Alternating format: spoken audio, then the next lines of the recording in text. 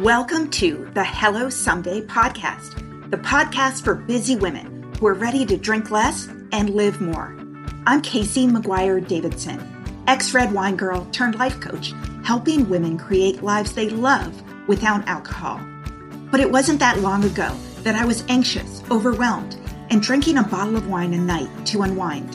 I thought that wine was the glue holding my life together, helping me cope with my kids, my stressful job, and my busy life.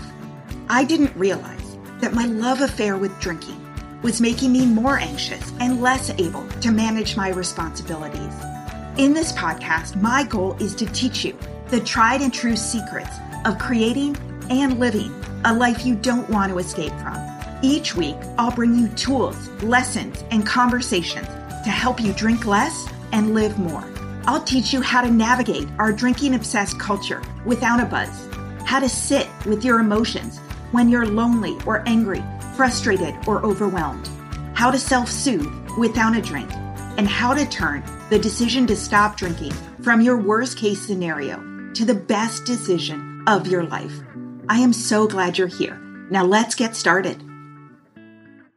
Hey there. I've got some big news for you that I have been not so patiently waiting to tell you about. After 6 months away, my super popular, completely free masterclass is back, and it's better than ever. I've been working on it for months, so if you have been struggling to get sober momentum, please go to hellosomedaycoaching.com/class.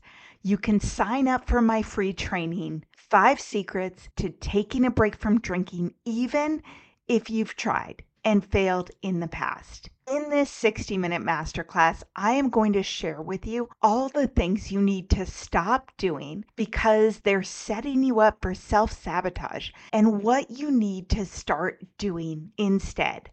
I am giving you the steps and the mindset shifts that I go through every day with my private coaching clients, and it is completely free. So if you are sober curious, if you've been thinking about taking a break from alcohol, this class is going to set you up for success.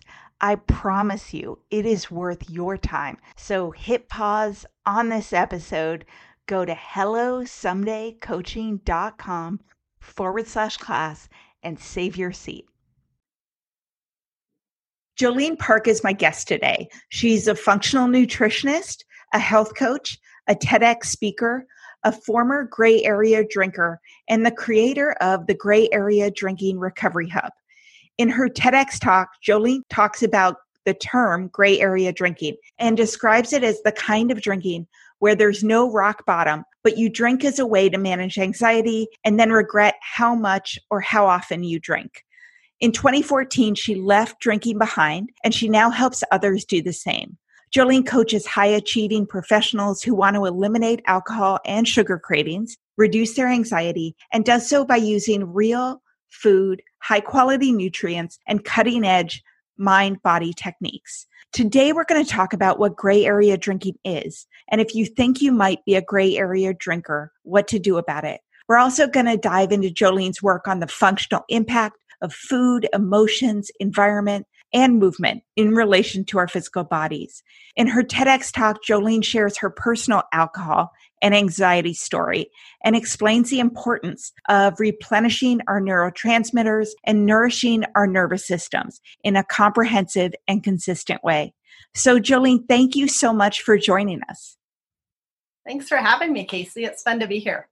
Yeah, I wanted to have this conversation because I identify as a gray area drinker. And I think a lot of women who listen to this podcast do as well.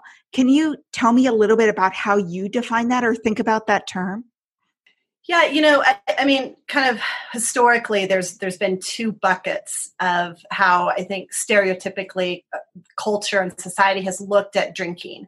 And there's either, that end stage, rock bottom, sitting on the park bench, drinking out of a brown paper bag, lose everything, the wheels just kind of fall off. That's one bucket. And then the other is just kind of every now and again drinking. I'm a social drinker, don't have, quote, a problem. And every now and again, drinking, meaning like literally a drink here or there a couple times a year. And, what I've found is that most people, and honestly, people who I know in my life, aren't in either one of those categories. I actually know a couple people who literally have a drink, like on New Year's Eve, like one drink, and then they have a wedding in February and they toast and have that one drink and they never think about it again. And they don't have really, often don't have alcohol in their home. And so they literally have like 4 drinks a year.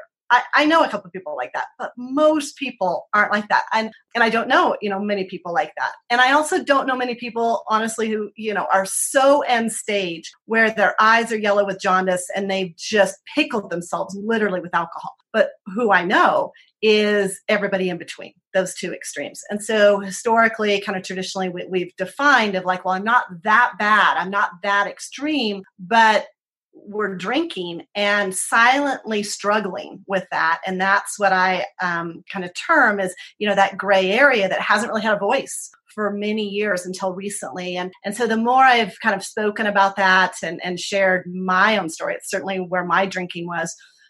So many women especially have just come out of the woodwork saying, that's me. That's my story. I function. I don't have any necessarily, consequence externally that everybody can kind of hold up and say, look, there's proof. Yet they have struggled for years trying to, rein in their drinking and not drink as much and worried about their drinking and silently, beating themselves up. And how common that is when we start talking about it. How many women say, that's me? I've just never heard somebody talk about it. Yeah, absolutely. And I think that's where I fell in and where a lot of the women I work with and the women who listen would fall in as well. And I think there's also, everybody hears the stories, whether they've done it themselves, of in the middle of the night, Googling, am I an alcoholic? And as you go through those, of course, many people will not have some of those really dire consequences that fall into that spectrum. But at the same time, it doesn't mean that drinking isn't impacting your life in a negative way, or, just the thoughts of being worried about your drinking. And there's such a spectrum even within that, right? Because someone who has a drink twice a year, I'm like, oh, you're not even, in my world, you're not even a drinker, right? In my mind, the question was, do you have 2 drinks a night, 4 nights a week? Versus a bottle plus a night, 7 nights a week. And, I was on the bottle plus a night range and yet still functioning.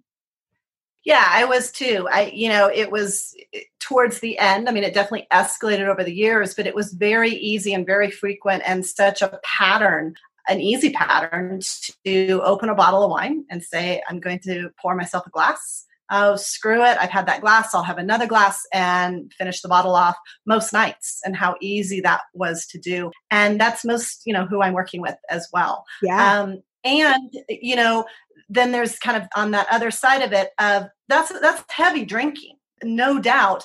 And I could stop without detox symptoms. And, that's very similar with my clients, where it's, undoubtedly heavy problematic drinking, but not a level that, needed to be removed from my environment to stop. And so that's how that's a big qualifier for me too, of having that capacity, that physiological, not psychological. This isn't like a personality, something's wrong with you as a person, but physiologically can, you stop drinking. And that's where that line starts to get really slippery. But gray area drinkers, the way I define it, is they have the physical capacity and ability to stop drinking. And many gray area drinkers do that many, many times. They drink heavily and excessively and stop drinking. They pull themselves in and say, I can't keep doing this. And they do. They stop for weeks, months, sometimes a year or more. And then they're like, I can be a social drinker. Why am I being so restrictive? And they go back to drinking. And so that is such a common characteristic of gray area drinking. And like I said, often for years of that back and forth, excessive drinking, pulling it in, stopping, drinking again. And it's just a miserable Groundhog Day, which is a little different profile, again, than what we think of stereotypically as like what we've seen in the movies of just that whole crash and burn. And it's a problem. Yeah. I always want to clarify that too. Sometimes people are like, oh, gray area drinkers, they can take it or leave it. No, it's absolutely, that's why I quit drinking. It was 100% absolutely a problem. And that back and forth with it is misery. Yeah.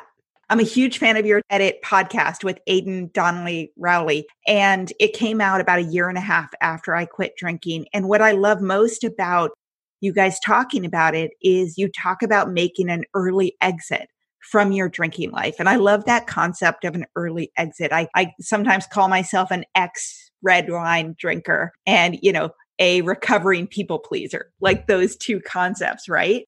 So making an early exit, I did the same thing. And it wasn't that I couldn't have kept going, but my life was really not that fun at the end when I stopped drinking, right? It was a lot of hangovers, a lot of working really hard to overcompensate for being hungover, to overcompensate for not remembering stuff.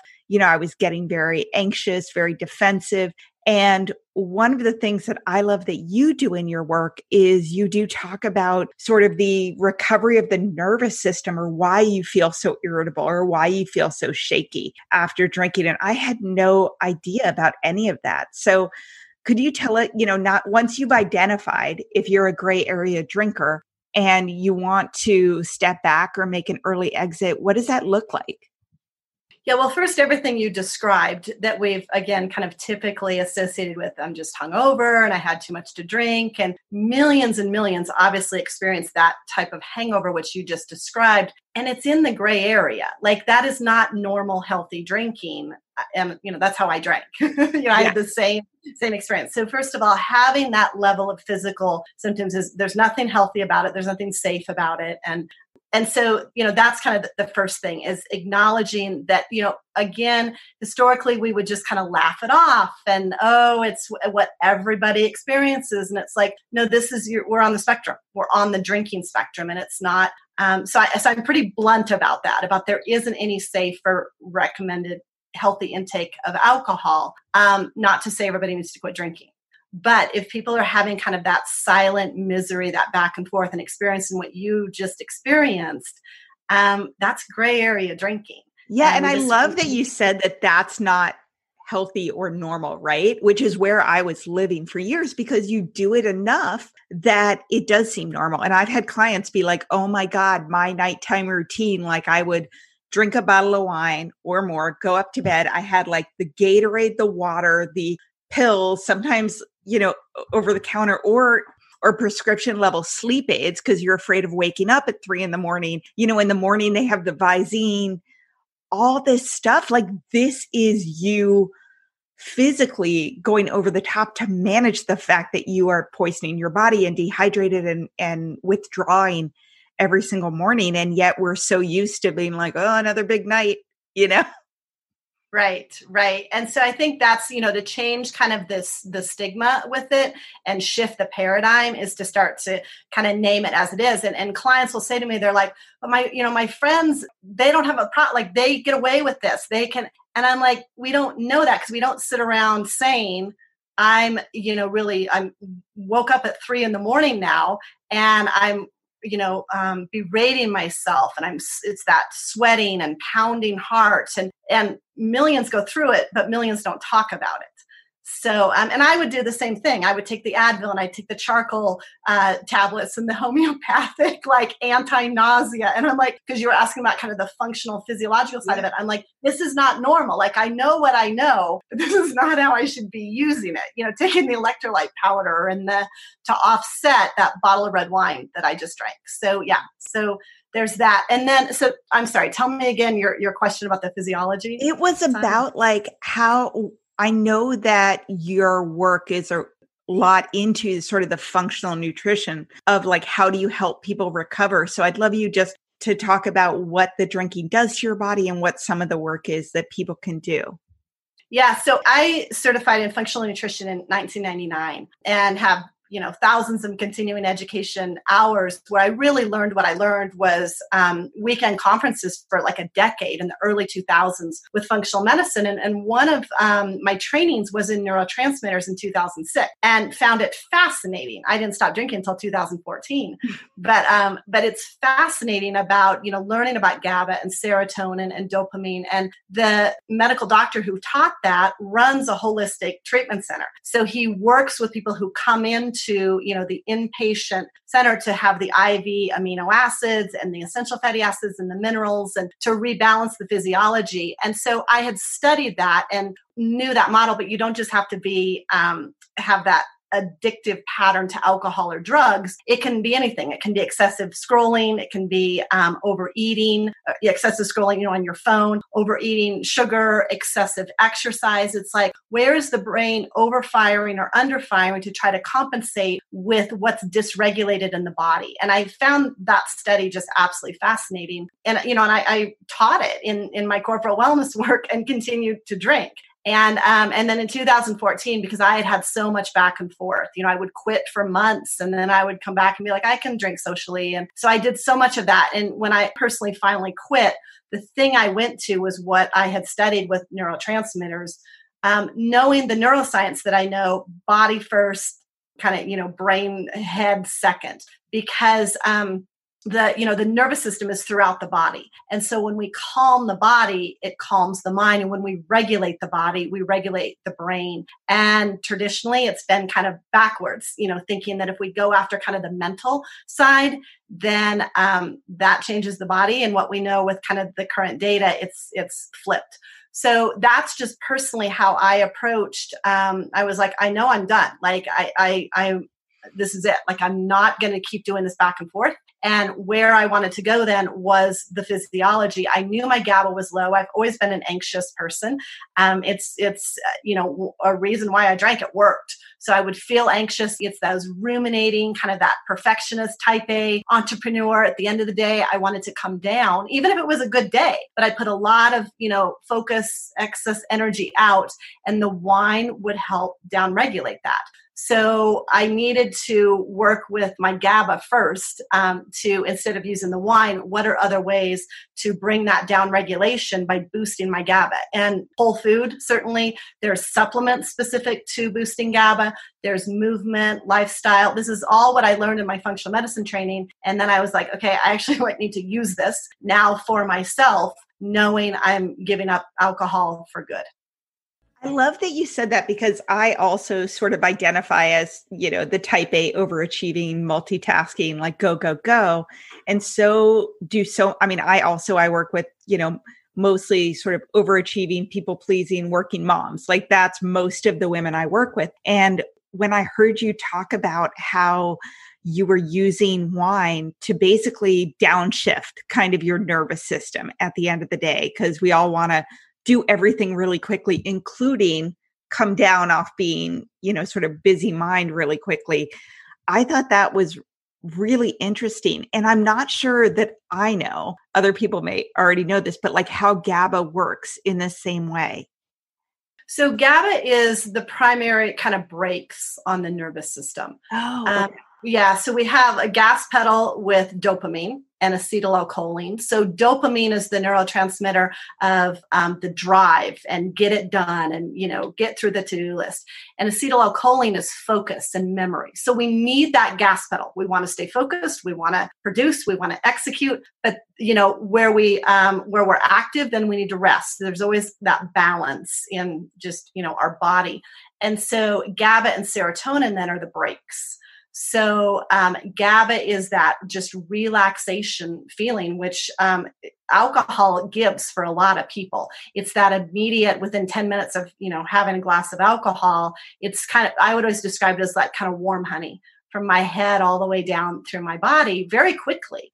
It worked. I mean, it's why I drank. And it would slow down the chatter in my mind, the perfectionistic, like always beating up on myself and there's more to do and think about. It would just stop that. And that's what GABA does. It just puts the brakes on. It's relaxation. And then serotonin is the more the happy break in the nervous system. So that's, I feel good. I'm not depressed. Life is good. I'm able to sleep. I'm not overly wanting, a lot of sugar or carbohydrates because I'm not kind of feeling blue or low or depressed. So it's kind of that depression, anxiety breaks. And if we don't have adequate those neurochemicals of serotonin and GABA, which is very common. It's why people are prescribed antidepressants and anti-anxiety meds, which so many people are on. And also so many people are using alcohol to self-medicate that as well, because it doesn't feel good to not feel good. And when we're dysregulated, it's that anxious, ruminating mind, can't sleep, can't kind of shut that off switch on. Feeling, a little more depressed, harder on ourselves, all of that. None of that feels good. And so even if we can't kind of like articulate it, the body's always trying to come back into homeostasis. And that's why it very brilliantly and instinctively reaches for what it does. And that's the neurotransmitter work that was always so fascinating to me, of why do some people reach for cigarettes and some people reach for alcohol or cocaine or excessive exercise. And it's all just brilliant messages of like, and I'm simplifying it a bit, but in general, it's that the brain and the body are saying, I'm depleted in this. So this thing outside of me kind of mimics that in a false positive. That's why we're reaching for it. And so we tend to then beat ourselves up and suppress it and hide it. And it's like, no, actually, it's really exciting and interesting and fascinating why we crave what we crave. Alcohol is a dirty drug. So it wipes out all the neurotransmitters. Some people use alcohol for the burst of energy. So, I've worked with some clients who they're exhausted, they're dragging, and they'll drink at night to like get the laundry done, get the emails done, get the kids to bed because they're really exhausted. And dopamine also connects with cortisol. So every neurotransmitter has a sister relationship with a hormone. So cortisol is the adrenal glands. When we're exhausted and we're not sleeping, it's that running on adrenaline. We're also then low in dopamine. And most people, especially women, are reaching to alcohol because of the GABA connection. So the GABA is, I'm just anxious. I need to and it may not be an out and out panic attack, but it's the ruminating thoughts, the obsession, the worry, I've got to eat the perfect calories and get the work. It's that obsessive kind of, the mind is always on. That's low GABA, and GABA is connected with progesterone. Which is a primary female sex hormone. And GABA and progesterone, when they're low, we feel anxious and we don't sleep. And so most women between 35 and 55, kind of that perimenopausal time, big complaints are anxiety and they're trying to do everything and they're not sleeping. So of course we're reaching for alcohol. So it's not a personality defect. It's not something, you've got this weakness as a person psychologically. It's just physiologically. In your body, there's this depletion, which naturally happens living in the modern world. I'm trying to do it all and not sleeping and eating what we eat, and no shame, no blame, but we can go in, and when we understand what's depleted, what's deficient, boost that up so then there's not such a need for a bottle of wine. Yeah. And it's almost like we've been using the wrong tool because it's the easy button that's like prescribed wine more than anything else by every single person, right? You have a bad day, the answer is here, have a glass of wine, open a bottle. Is it happy hour yet? So, we're using this tool that gives us the short-term reward, but in the long term makes us feel more anxious and sleep worse and all the things. So I love that you've identified this, because I've heard it when you've talked about it, but honestly don't have a ton of information on it. So what do you recommend to women when they're before they stop drinking, when they stop drinking, like in terms of finding and supplementing GABA and the serotonin and all those things? Well, the first thing is taking alcohol out is the best thing you can do. Now, easier said than done. It's not easy at all. And, I know that I've been through that for many years, and I work with people. That's what I do with my coaching. So taking alcohol out will help tremendously. but it's a little bit of blind faith, because it's like we get in this cycle of we're physiologically depleted, and we're using that alcohol. It depletes us more, so we need more alcohol, and it's just a vicious cycle. So pulling it out, we have to know that everything's really low when we're pulling it out. And so my big philosophy is adding stuff in. So taking alcohol out is one big kind of deprivation, and it's necessary. But then from there on, we're going to add in. So, a lot of women will be like, I want to stop the sugar, and I'm going to stop this, and I'm going to take this away. And I'm like, let's just start with the alcohol, because it's big enough in and of itself. It's a big enough kind of biochemical, factor we need to deal with. So, and I work with people on the body, the biochemistry, the emotions, the somatic piece, like the issues are in the tissues. There's the trauma connection, which I've also done some somatic yoga training in, which I've found to be very brilliant and mind-blowing. And honestly, when that somatic piece came in for me, once I learned that, it was very quick of when I stopped drinking. So I learned the neurotransmitters in 2006. I kept drinking for another 8 years. I learned about the somatic emotional regulation, the nervous system piece in 2012, and I quit drinking 2 years later. So the somatic piece, the emotional kind of trauma is huge, and I look at that as well. And then just the spirit, the energetic system. So going back to where do you start? Taking alcohol out is going to be huge. And then we start with the body first, because when we work with the body, then it starts to change the brain. So one of the best things and most simplistic things to do is to eat regularly. And I know it's not sexy and fancy, and it's like, oh, what? Okay, get to the good stuff. However, working with hundreds of women over 4 years and with my gray area drinking coaching, most people don't eat regularly. And so alcohol really messes up our blood sugar, makes it really erratic. We're just on this roller coaster ride. When you pull out alcohol, you're still going to be in this real erratic blood sugar kind of roller coaster. So the best thing to do coming up on not drinking, like if you want to kind of prep for it a couple, days, weeks ahead, and then in those early days, is eat regularly. When you wake up, eat something, midday, eat something, end of the day, because when your blood sugar is stable, it's going to help everything. Your mood, your hormones, your digestion, your metabolism, your fatigue, your energy, your sleep. So any complaint that people have when blood sugar is stable, it's going to help. So eating regularly is first and foremost. And then, we can look at supplements. Some people don't like supplements, but they're great. There's kind of a whole host of options for GABA boosting supplements. Some of my favorite herbs are lemon balm, holy basil, and passion flower. And you can find them in any health food store. Take, as directed on the label. But they all have GABA boosting effect, which means, so alcohol does not boost GABA. It feels like it does, but it just depletes it. So we need more and more. Whereas those herbs, holy basil, lemon balm, passion flower, they will boost GABA and hold GABA. So, I don't take them anymore, but kind of the first 3 months of not drinking, they helped tremendously. Some other boosting, supplements, L-theanine is very helpful to boost GABA. I really like inositol, which is close to a B vitamin, but not a B vitamin. And it can really help with anxiety and panic. And so there's different things, but if you're on prescription medication, you need to, I do not recommend at all mixing supplements with prescriptions unless you've talked with your doctor, and always take as directed on the label. So these things are not drugs to get a drug effect. They're in there to just help balance and bring physiology back to baseline. So that's where I start kind of on the physical level, is just eat regularly, get your blood sugar balanced. And if you want to supplement with a couple things that can help boost GABA in a natural, healthy way. Yeah, I absolutely love that. And I love the idea that I know that in my experience that, and lots of women, that hunger is a huge trigger, like especially being hungry before the witching hour, but just, eating something with protein, like right before you leave the office or before you have to deal with the kids, helps a lot. And I didn't quite know why. I just knew that was something that helped me a ton as well. So it's really... Well, I can tell you why protein helps. Okay.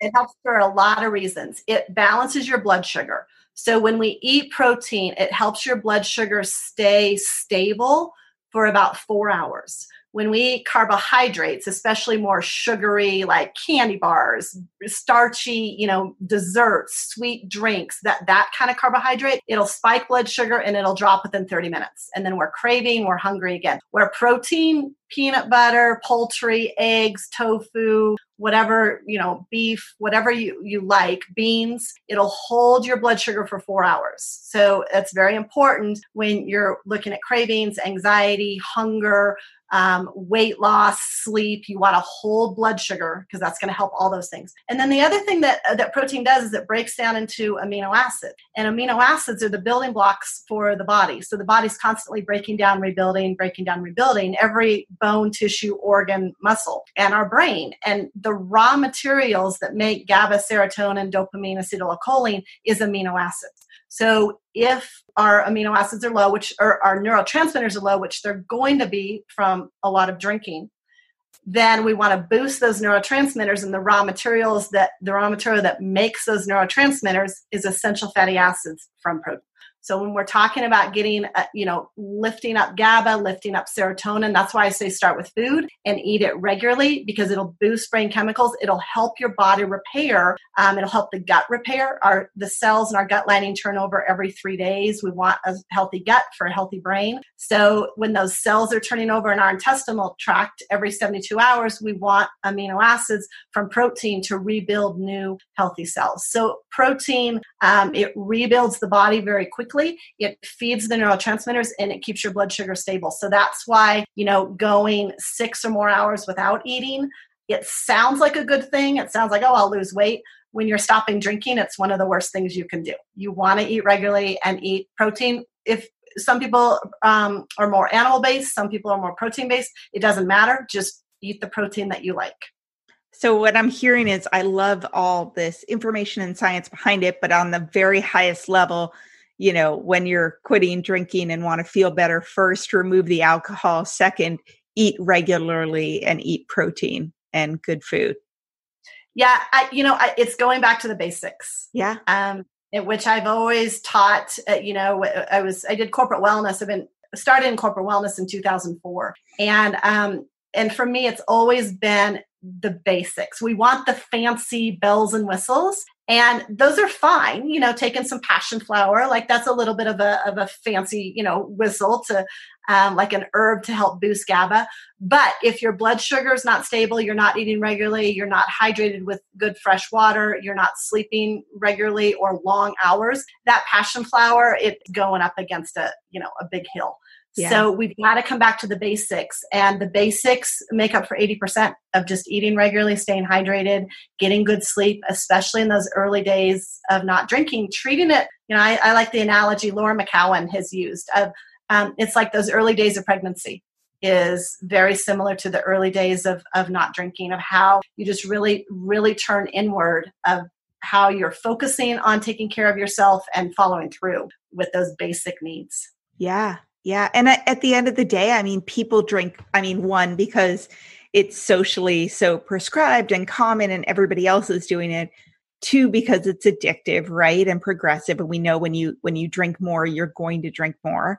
But 3, also because it does work. Like you were talking about in the beginning, right? You're trying to regulate your body. You're trying to come down a level from this sort of manic, busy state. And it sounds like we've just been using the wrong tool to do that. I always think it's like the easy button, right? When you're upset or frustrated, you want to drink because you don't want to feel that and you don't want to think about that. But what you really need to do is solve for whatever that emotion is. And you're talking about sort of the nervous system and wanting to bring the nervous system down a level. Yeah, which is going back to the basics. So yeah. The nervous system doesn't need a lot of, fancy pieces, but it is going back to the body first, to help kind of with that physiological balance. And then, you touched on this a couple of times about we've just kind of, it's just what we've had available to us. And it's, it's what everybody else does. And this then goes into some of kind of the emotional regulation, because we haven't been shown another way. We haven't kind of had a model or training. What we've had is bars and bakeries, the sugar hit or the alcohol hit. When we're frustrated, when we're agitated, when we're in grief, when we're angry. And it's what's been modeled, and our body and our nervous system responds to the environment. It watches. It's the mirror neurons. And so, what we've been shown then is what we do. And this is then where kind of working more with that emotional response comes in. There's physiology first, because you think about it too, that like if you have a cold, it's physical, it's in your body. And it's when you have a cold, you just don't feel like doing emotional work. So once you feel better physically, then we can look at, that's why I start with physical first. So that's 80% of it. When you physically feel better, it's a lot easier to look at this emotional piece.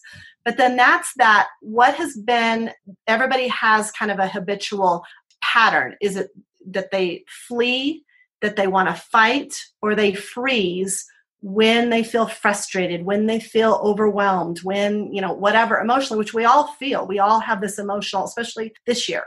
And so what's our go-to response? Do we just freeze and drink and kind of numb? Do we flee and drink, which was me? I always just wanted to kind of mentally flee and just escape and numb it, that way. Or do we want to fight and kind of that argumentative back and forth? So those are all those stress responses, and not that any are bad, but if they're used as kind of the escape to not let things discharge that need to discharge, and we're getting stuck in a fight, flee, or freeze response. So then that's where, the neuroscience of like working with the polyvagal nerve, working with the amygdala, which is the animal brain, and that impulsive, literally, it's the animal side of us is running the show. And so when that animal brain, that emotional brain is in the driver's seat, it doesn't understand language. So that's why it doesn't work to say, well, just calm down, just relax. Because it literally, the part of the brain that's now running the show, because we've gotten so activated and dysregulated, does not understand words. But what it understands is sensation. So then it's coming back to the senses. And taste is a sense. And so that's been the primary sense then when the animal brain's running the show of like, just eat something, just drink something for the taste. And, again, the body's brilliant, but there's these other senses too. So there's sound, and that's where things like sound therapy, music therapy can come in, and to really notice like what sounds do you like? What happens? Do your shoulders start to drop? How does that start to kind of regulate your system? What sense? Some people like aromatherapy, and there's real science with how that's working on the animal emotional limbic brain. Touch is huge, huge. We know that with an animal that's scared or a small child, that when we can hold them and contain them, it calms the nervous system. And it's the same for ourselves. So a weighted blanket, one of those heavy like yoga bags that you can put on your belly, literally just kind of crossing your arms, like one hand on one shoulder, the other on the other shoulder, like that touch for yourself. One thing I did a lot in early, days of not drinking was I got regular reflexology. So I had a great reflexologist. I would almost fall asleep. Like, it was so relaxing for her to massage my feet, but it was the touch and so grounding and calming. So, there's all different options to use: touch, scent, sound, taste, and then the visual sense of using our eyes. So one way, is just like staring at a soft gaze on a candle flame. And the reason this helps balance the nervous system is like when you're in yoga and like in a tree pose and you're on one leg and pull up the other leg into your inner thigh and you're balancing on that one leg. What you do is you just, find a spot on the wall in front of you and you hold that soft gaze, and that holds the balance. So when we're feeling out of balance in our, nervous system, dysregulated, having something where we can hold a focal point with our eyes, or guided imagery, because it's that, the imagery inside our mind, and we can follow that. It's the visual, the scent, the sound, taste, and touch. That's what helps kind of the emotional body in a very simplistic way. And then, there's trauma work and like, what's the real story behind that freezing and fleeing and all of that. But just that's going back to the basics physically is regular eating. Going back to the basics emotionally is coming back to our senses. I love that. And, when you were going through the list of all the different things you can do, including the weighted blanket and the touch and the scents and the music, in my mind, those are all different sort of sober coping tools or ways you can soothe your nervous system or your body when you're in a triggered state, kind of working down ways to self-soothe. But you're completely right when you were saying that you did reflexology. In early sobriety, we had a woman who came in for 20 minutes a week and did like chair massages in a room at my office. First of all, she's my favorite. Every woman in my office went to her pretty much because you walked in and she was like, "Hi, goddess." I was like, I think we paid her just to call us goddess because we all needed that after, a week in corporate America. But it was just so incredible to have like the essential oils on and just the smell and the touch and the relaxation and the nurturing to remind you that, your only treat and reward does not come in a bottle of wine that leaves you with a hangover. Yeah. How did you feel after a 10-minute chair massage? Yeah, it was 20 minutes and it was incredible. I mean, literally just so zen. And I looked forward to it the entire week before, like the day of, everyone in my office did, but it was also, I was very big on like sober treats, trying to replace that idea that alcohol is your one reward. So I would go in there and I would be like, this is my treat for being sober. I get to do this because I'm not, hungover and poisoning myself and, buzzed every night / drunk, whatever you want to call it. So for me, it was that whole anticipation, reward, reinforcement cycle that this feels really, really good and is a real way to take care of myself that is not knocking myself unconscious with wine. Yeah. So this is important, what you said here. And I really emphasize this with clients because again, so many gray area drinkers, the women I'm working with, they know how to achieve. They know how to produce. They know how to get through the to-do list. And it's like, I've got something to do, I'll do it. And I say to them all the time, this is not about doing this just for the sake of doing this. We don't want to just load your to-do list with yoga and meditation. And I always stop and say, do you like it? And there's always kind of this pause of like, I don't know. I've never really thought about it. Like, I'm just supposed to do it or I should do it. And what we're working with here and to start to rewire the nervous system is exactly how you just languaged. You're like, I look forward to it. Like it lights me up of, she's saying, hello, goddess. And it's like, my body just feels zen. And there's kind of, some other descriptions that are like the tingling or it's like my shoulders drop or I can take a breath or that expanded feeling versus like being clenched and tight and contracted. And so we're really working on that. So things like, massage, some people have that same experience, depends on the practitioner. Others don't like massage. It's like they get more tense and tight. Some people, yoga can be that way. Others, it could be painting. It doesn't matter. It's not like everybody needs to go get a massage or paint. But what matters is what you said of like, I look forward to it. Like, I want to repeat it. I want to do it again. There's this zen feeling in my body. And that's what we're starting to add in and expand because that's what alcohol seemingly gave us. But then we're kind of like, what are the other things? Mm-hmm. So it's a little bit of a trial by fire and it takes some time to notice what actually helps your nervous system because we've never really noticed. What we've noticed is, just kind of numbing ourselves with sugar or alcohol. We notice that.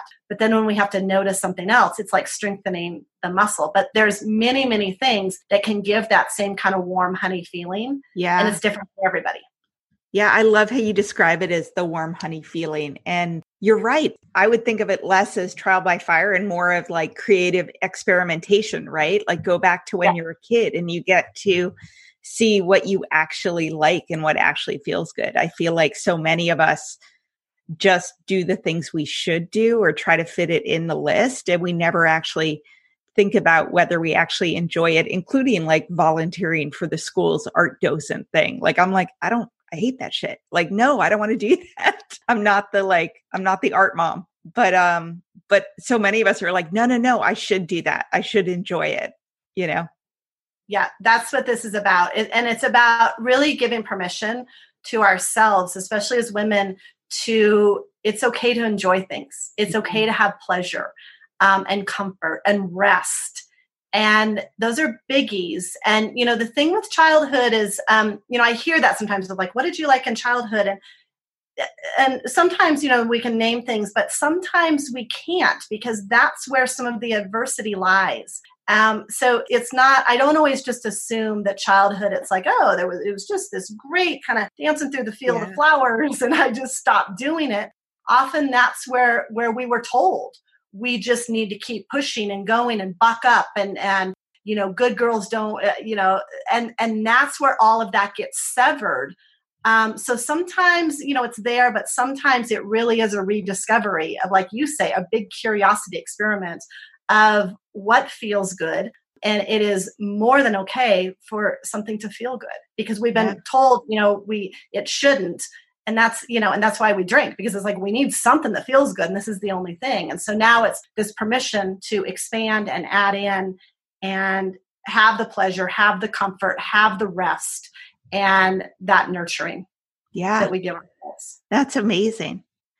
What else do you like to focus on with women? I know you have a program called the Sober Choice, which is a 30-day sort of self-study program. Yeah. So in that, I put together, just again, from working with clients over the last 4 years, I've had a full-time coaching practice and really kind of, the most common questions that come up around sugar cravings, around sleep, around hormone, balance, relationships, going into social situations. So all those things that I talk about all the time with clients, I put into just a do-it-yourself online course. And so I record a video for each day that's between 4 and 19 minutes. So it's not a long, big lecture. It's, if you've noticed, I'm pretty much let's just get to the bottom line. Like, what can I do? I mean, that's what I want. I want the how. I want to know, what can I try? So that's what I've tried to deliver in that, is each day just very practical things to try. There's links to look at. Again, the people I work with, they want the resources. They want the data. They're like, so I give that, and you get that email each day with the video. You can sign in, you get the whole 30 days. If you want to go to 19 right away, day 19, you can. You don't have to wait for it. So you've got full-time access to just all these kind of stumbling blocks in, the first couple days of not drinking, but also if you're going back and forth, if you've already stopped before and you have stopped, but you're like, oh, I'm really kind of struggling with staying stop. That's the Sober Choice course is who I made that for. To help you get more reinforcement and more tools, right, for your toolbox? Absolutely. Yeah. That's great. So you had talked a little bit about the somatic side, and that was with the yoga and other things. Is there anything else you want to share about that? Well, so coming back to the five senses is a very somatic practice. Mm-hmm. Coming back to, so soma means body. So it's the embodiment, being embodied. We're very good at being in our head. We're very good at the conceptual. So, and people say this, they're like, I know this stuff. Like, I've listened to the podcast, I've read the books. Like, why can't I stop? I know it. And that's that conceptual, like the logic, the analysis, the story, we're very good at that. Very, very good. But what we need to strengthen is the embodiment side of things. So the sensation, what's kind of happening in our body, because our body is, a huge messenger. And so when we can be more embodied, that's where the calm comes instead of the reaction. So that's, the somatic work, which is like, well, that sounds great. But the practical side is coming back to your senses. Three other ways that are kind of some basics with somatics is the grounding, the orienting, and the centering. So the orienting is the senses, but the grounding is just noticing right now, as you're listening to this, what part of your body is on the ground, because some part of our body is always on the ground at some point. So I'm sitting in a chair and I can feel my feet on top of the carpet underneath my feet. And I can notice that sensation, even though I have socks on. I can notice the sensation of the carpet. And I can just kind of mentally notice, like, is there some tingling on one part of my foot versus the other where the carpet is? Is, there warmth, or does it feel more cool? Is there, am I clenching somewhere, like at the back of my legs clenching as I'm noticing the carpet? So standing on carpet versus like grass or asphalt, that sensation is going to feel different. So it's noticing the sensation of the ground that you're standing on, sitting on, if you're lying down, and just really kind of bringing your mental energy down to the ground and the sensation of the ground. Because what that does is it brings that mental energy down. And so then the head, we're not kind of spinning as much mentally. And when we feel grounded, we feel more calm. And it's not an intellectual kind of esoteric thing. It's a real practical thing. Like, what is the ground that you're standing on, sitting on? Like, literally, what's the sensation of it right now? A hardwood floor is going to feel different than carpet. And so often, we're eating sugar, drinking alcohol because we're not grounded. We're up in our head all the time. And when, I eat a lot of sugar or when I drank alcohol, it's like all of a sudden there's more just kind of this lethargy in my body. I'd feel heavier and I would slow down. But what that is my body is more, it's that kind of a grounded feeling, which we're seeking. So it's a very basic thing, just noticing the ground, going outside barefoot on the earth, on, bare feet on the grass, on dirt, in sand, can be very grounding, literally being on Mother Earth, the electron, that come from the earth. And that's very good for the nervous system. So that's the grounding, the five senses, and then noticing your center, which is your heart or your belly. And some people like to put their hand on one area or the other. And you can, do these things anywhere, anytime. I can stand in the grocery store line, bring my mental energy. What's the ground under my feet in that as I'm standing in line? I can, look around, kind of visually notice what I see in that space and place. Notice if I smell anything, what I'm hearing at that time. I can just put my hand on my heart. It doesn't look too out of place for the touch. And then just notice, have I recently eaten something? Like, what's that taste? So those are some basic somatic pieces that come back to helping the body regulate. But, I certainly do refer people to, if there's been more trauma, to work with, an expert who has been trauma trained to really contain that, hold that, and witness that trauma. But just yourself working to help your body feel more calm. Those are some basic resources. Those are great. That's absolutely wonderful. And I've loved this conversation. I know a lot of people are going to want to get in touch with you or figure out how they might work with you. So do you want to share how people can contact you? Yeah, so the best way to find me is my website, grayareadrinkers.com. My coaching page is there. The Sober Choice is there. I also do a training where I train other coaches and healthcare practitioners who want to work with gray area drinkers. So all of that information is at grayareadrinkers.com. And then I'm also on Instagram, Healthy Discoveries. So it's healthy_discoveries, which is my original company, corporate wellness company. So I've just always kept that. That's kind of my big umbrella. And then the Gray Area Drinkers is under Healthy Discoveries.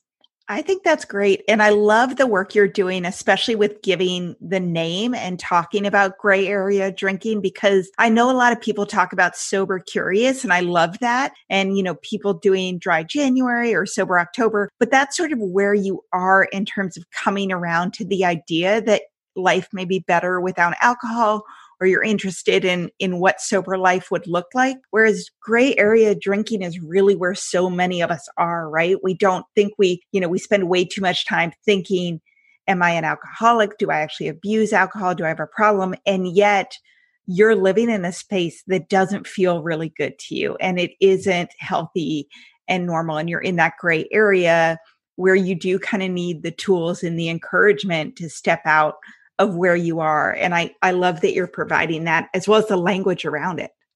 Well, and you said that kind of at the beginning too about, the early exit idea. Yeah. And that's, I feel like what so much of this work is giving women permission to stop drinking any time in their life or any time on the drinking spectrum. You don't have to hit a certain marker. You don't have to prove externally that, okay, now this has happened, so it's proof that I need to stop. You can make the decision any day, any time to stop drinking. And I think, again, the language is a little more empowering around talking about an early exit, talking about the gray area, which so many identify with. And it's just the permission all around to stop with no explanation, justification, big story, and the permission to add in, like what we've talked about, the stuff that feels good, and to really explore that and get curious about that. Well, and I think the stuff you're describing in terms of adding in is what makes you sort of not just white knuckle, right? When I think of white knuckling, it is you stop drinking, you still got all the same pressures, the same environment, the same life that you're attempting to cope with, but now just without alcohol. And when you just take alcohol out, yes, so much of your life gets better. First 2 weeks suck, then it gets a lot better, in terms of your sleep and your anxiety and just your optimism and perception of the world. But you still have all those pressures. And when you, Jolene, are talking about adding in the physical supplements and improving the way you physically eat and have that in your body, and then also the somatic practices and all of your five senses and all that rich nurturing that you can do for yourself, that's when you're not white knuckling it. That's when you're actually caring for your mind and your body and your emotions and your senses just in a better way than the bottle of wine could ever do for you. Yeah. And, I've always said, it's, again, my name, Healthy Discoveries. We live in a time like none other, with so many healthy discoveries, so many practices and exercises and therapies and tools and practitioners and resources, which is what I love. That's what I'm passionate about. I love finding the healthy discoveries and sharing the healthy discoveries. And, again, we touched on just like 3 basics, but there's hundreds and hundreds. And it really depends, as I'm talking with somebody, what their own kind of personal story is, what their goal is at the time, hearing kind of, what their biochemistry, I have lots of questions to go through with people, but it gives me a sense of like, ooh, where's that resonance for them biochemically? What's their stress response already been doing or not doing? And then that's how I kind of pull in the resources. So there's not just kind of a set formula of if you stop drinking, you need to, get lavender oil. There's nothing wrong with lavender oil, but it really depends on the person and the whole story, because that's the holistic side and what's going on biochemically, what's going on stress response, metabolically, within their nervous system, and even just kind of their energy. That's like the acupuncture thing of, the meridians. So where's the energy running too fast and we need to slow it? Where's something stuck? What's going on with just kind of routines and patterns, because where energy flows, like that's how we set up our routines or not. And so it's so much looking at that big picture, the spiritual side, the leisure side, the emotional side, relationship side. And that's my Nourish acronym of looking at, the different pieces, because if it were just about eating right and exercise and giving up alcohol or just general wellness, most people know what they need, know how to eat right and exercise, but it's bigger than that. Like nourishment is, relationships nourish us, and the play side, the spiritual side, our purpose, and like what we're doing for work. So it's looking at all of that, and everybody's on different timelines and in different spaces and places. So that's what's fun with this work, is to really customize things. Yeah. And I think what you provide as well is just the support. And I know there are a lot of other coaches out there who do that as well, but you have such great background in all the different areas and such deep background. But I mean, we do all know, we should eat right and exercise, but when the day-to-day world weighs you down, when you're going through on autopilot with all your built-in, maladaptive coping strategies that have gotten you through to this place and the environmental pressures. And, it's hard. Like there's no question. Lots of people wake up every morning with the best of intentions to eat healthy, and they know exactly what they should eat and exercise, and it doesn't happen. So I think that the personalized support as well as information you provide is really, really valuable. So thank you for that. Yeah, thank you. And you're doing the same. This is why coaching is so important and unique and valuable, because it's not only providing resources, which is different than, a sponsor, therapy, or even a physician, but providing very kind of how-to resources for this demographic, and then providing the accountability, which you just touched on. And again, that's different from, other practitioners. And I don't see it as an either or, you coach and then don't work with therapy. I mean, I'm like, bring in the village, bring it all in, because everything has a unique value, But coaching, because of that accountability side, again, I work with people who they've read all the books, they've listened to the podcast, myself included. Like, we know this stuff. And now it's Thursday and we haven't done it. So that accountability with a coach, that's the power and the value of why this coaching right now that you're doing, and so many are doing, is so helpful and so beneficial. There was nothing like this when I quit drinking 6 years ago, and now it's exploded. And I so would have worked with a coach who, to just have that check-in and that accountability in a really empowering way, and that cheerleader is what's exciting about it. You almost need someone to hold your hand. And most of the times, the people in your life aren't the people who are going to be the right source of your sober support, whether it's your girlfriends, your partner, whoever it is. Yeah. Again, the power of coaching. Yeah. Well, thank you so much. It's been a real pleasure. Thank you, Casey. Have a great day. Thank you for listening to this episode of the Hello Someday podcast.